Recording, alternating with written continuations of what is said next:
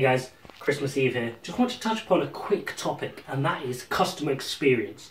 We are living in a day and age where our consumers are far more sophisticated and well informed than ever before. By the time they reach our store or see our website or our product, they know exactly what they want, they know the price they're willing to pay, they know the specs they want, etc, etc. You get this, right?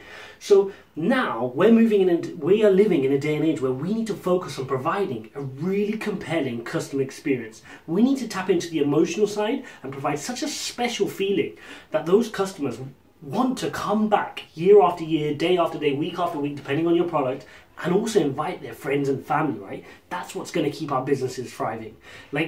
We've gone through the time where product was now a big thing and you had to provide a great product, but now everybody provides a good product. We then went through a period of time where people started providing a good product with a nice service, like refunds and this attention and that attention.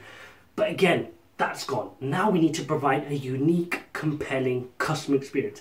And that fundamentally is going to be the key. If you can tap into that, you're going to have a healthy business which thrives over the next 5 to 10 years. Fact. And the businesses which don't tap into that will struggle.